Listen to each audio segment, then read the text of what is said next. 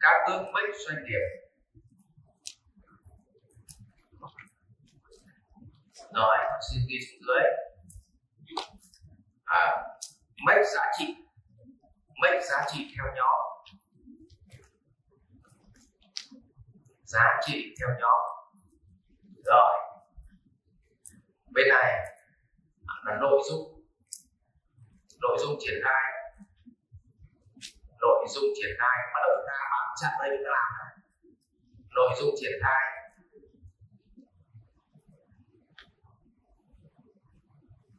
Thứ ba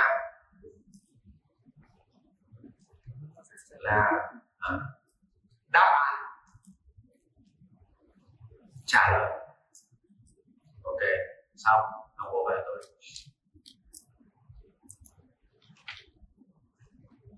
Xong ta sẽ làm từng việc một.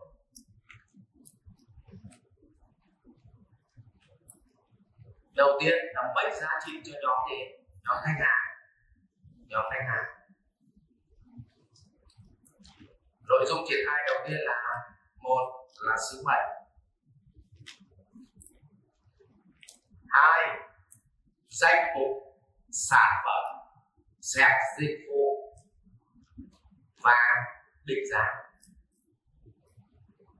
Tôi đọc trước cái này không nhỉ? Cái này đúng không? Đoạn này đã biết giá vốn chưa? Chưa, xuống cả này hết. Tiếp trải nghiệm. Tiếp tiêu chuẩn sản phẩm, tiêu chuẩn trải nghiệm. Xuống dưới tiêu chuẩn sản phẩm.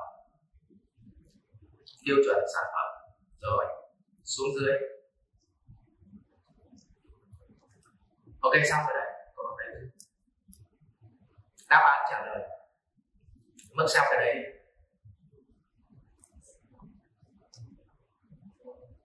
Một,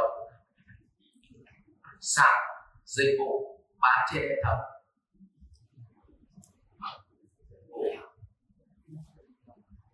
Alo, bán trên hệ thống. 2, sự khác biệt mà khách hàng nhận được. Đấy, có phải thường các chị mang cái này các chị đi quảng cáo không? Mang cái này đi quảng cáo có đúng không các ngài? Và mang cái này để chứng minh không? Có đúng không? 3 yếu tố khác biệt của hệ thống chúng tôi. 1, 2, 3 lý do tại sao chúng tôi khẳng định sự khác biệt đó. 1, tiêu chuẩn hàng hóa. 2, tiêu chuẩn trải nghiệm. Có đúng không các ngài? Phải trả lời câu hỏi đó. Ok, sau khi có được cái này gọi là nhóm khách hàng, vâng, cái này đi, thì chúng ta phải trả lời tiếp theo là thu nhập nhân sự. Rồi thu nhập nhân sự sang bên này. Việc đầu tiên chúng ta phải xác định số lượng khách hàng trải nghiệm trên hệ thống trên tháng. Tại sao vậy các ngài? Hở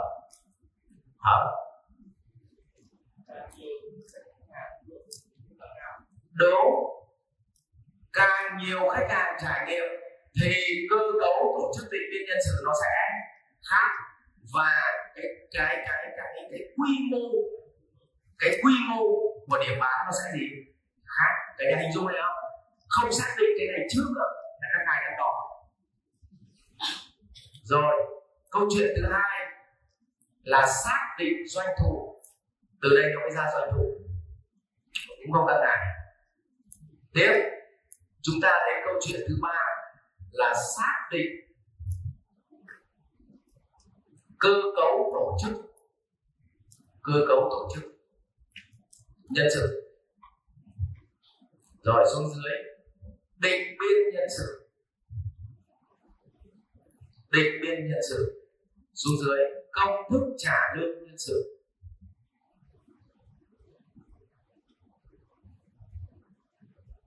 Rồi, ok xong. Nào bây giờ tôi hỏi để hiểu cái bản chất. Khi tôi xác định thu nhập của nhân sự, tại sao tôi không nhảy vào công thức trả lương luôn? Là bởi vì lương nhân sự của chúng ta mang theo doanh thu, có đúng không các ngài?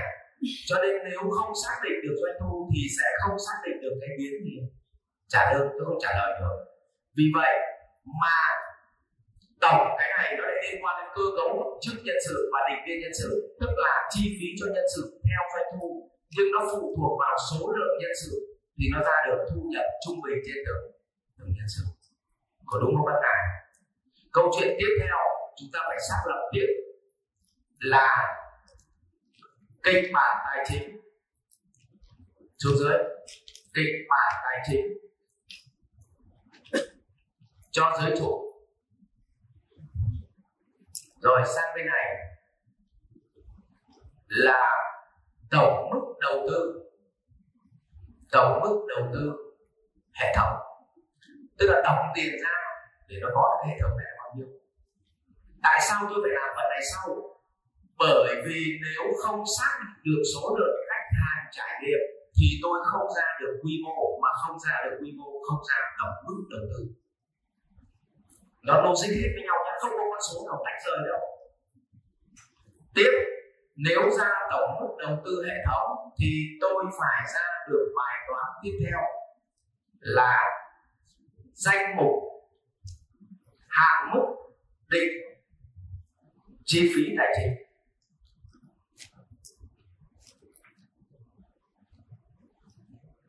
Xin lỗi, kịch bản tài chính cho giới chủ bao gồm tổng mức đầu tư hệ thống và phân bổ khấu hao. Rồi, cái này hình chỗ này chúng ta sẽ làm từng công cụ này nhé. Cái này yên tâm, tôi đang làm danh mục, xong từ danh mục này chúng ta ok. Sau đó chúng ta làm CCFC, lợi nhuận điểm bán. Lợi nhuận điểm bán. Sau đó chúng ta làm CCFC, dòng tiền điểm bán. Sau đó chúng ta làm tiếp đến cái hiệu quả, phân tích hiệu quả đầu tư điểm bán. Đầu tư điểm bán. Rồi xong kịch bản tài chính cho giới chủ. Ok xong, bước sang đây. Số dưới kế hoạch mở rộng nhân bản doanh nghiệp. Thì chúng ta phải hiểu khái niệm đầu tiên đó là mô hình kinh doanh. Mô hình kinh doanh. Xuống dưới mô hình quản trị. Rồi bắt đầu là kế hoạch, chiến lược phát triển. Chiến lược phát triển. Xong cuối cùng lộ vốn, lộ trình nhu cầu vốn và cấu trúc vốn. Đấy, đây là idea đấy nhá. Làm cái idea doanh nghiệp. Ok xong. Rồi xóa đi, chúng ta làm xóa cái đoạn cuối đi. Ok, giờ chúng ta làm từng bước. Đến cái thu nhập của nhân sự thì câu trả lời của chúng ta phải trả lời mấy câu? Câu trả lời nó sao đi? 1. Thu nhập trung bình trên toàn doanh nghiệp. Thu nhập trung bình trên nhân sự trên toàn doanh nghiệp so với địa phương. Ví dụ địa phương mình thu nhập trung bình là 6 triệu mà mình được 7 triệu thì gọi là cao. Được thu nhập trung bình của nhân sự ở địa phương triệu thì lại gọi là thấp. Tiếp 2, thu nhập bình quân trên nhân sự trên nhóm nhân sự. Tôi lấy ví dụ trên nhóm nhân sự như là back office, là một nhóm, công nhân là một nhóm, cấp trung là một nhóm, để chúng ta biết xem là mình có cao hơn không. Đấy. Tại sao vậy? Nếu như cái này mà mình trả thấp thì suy ra tí nữa chúng ta sẽ được lợi nhuận gì? Cao. Mà lợi nhuận đấy là thật hay ảo? Ảo. Tôi xây kịch bản là ảo. Nhưng nếu mình trả lương nhân sự cao mà lợi nhuận nó còn cao thì đấy là lợi nhuận gì? Thật. Có đúng không cả nhà? Hiểu không ạ? Hiện nay các chị đi gọi vốn, người ta hỏi chi phí nhân sự một tháng là bao nhiêu? Là 60. Người ta hỏi vậy lương vợ chồng em là bao nhiêu? Dạ trong 60 đấy chưa có lương vợ chồng em. Vậy cái lợi nhuận đấy là lợi nhuận gì? Không thật. Trong lợi nhuận mà em có được đã nộp thuế chưa? Dạ bọn em chủ yếu trốn thuế. Hỏi tại sao không nộp? Nếu nộp là nộp. Vậy suy ra công ty của mày là chuyên trốn thuế nên lại, chứ kinh doanh là thì có lại. Đấy, thì để cả nhà chúng ta hình dung ra. Và đến câu hỏi kịch bản tài chính cho giới chủ thì người ta sẽ hỏi là tổng mức đầu tư theo giai gì? Giai đoạn. Thứ hai, tỷ lệ sở hữu của tôi theo giai đoạn. Có đúng không nhỉ? Câu hỏi thứ ba, lợi tức tôi được chia theo giai đoạn. Lợi nhuận của doanh nghiệp với khác lợi tức nhé. Lợi nhuận của doanh nghiệp, nhưng mà nếu mà các ông dính vào ông nào thì nó chốt lợi nhuận ở đấy thì ông có được chia tiền về không? Không được chia. Cho nên cái đấy nó gọi là lợi nhuận của doanh nghiệp thôi. Còn khi nào mà tiền nó đút vào túi mình thì mới được gọi là lợi nhuận. Đấy. Câu hỏi thứ tư, tình trạng thanh khoản. Tình trạng thanh khoản vốn đầu tư.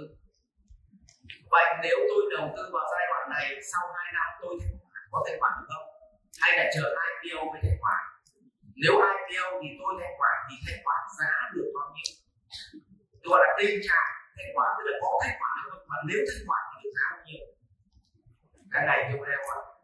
Đấy, và phải trả lời được những câu hỏi.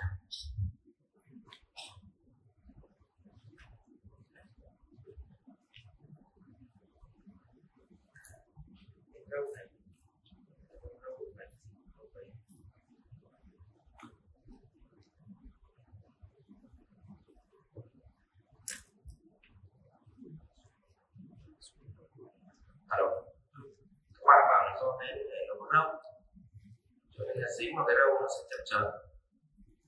Vậy thì cái này do râu của thầy có liên quan đến cái râu này không, nó sẽ chập chờn. Ok, kế hoạch mở rộng nhân bản doanh nghiệp thì bao giờ người ta cũng hỏi đến là một là cơ hội. Nếu mở rộng vậy thì có cơ hội lớn hay không? Mà hay chúng ta gọi là SWOT đấy, phân tích SWOT đấy. Hai là thách thức mà mình gặp phải.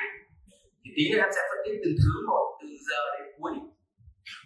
Đến cuối khóa em sẽ phân tích từng đoạn một với các ngài. Và câu chuyện thứ ba là điểm mạnh của hệ thống mình là gì? Thứ tư là điểm yếu là gì?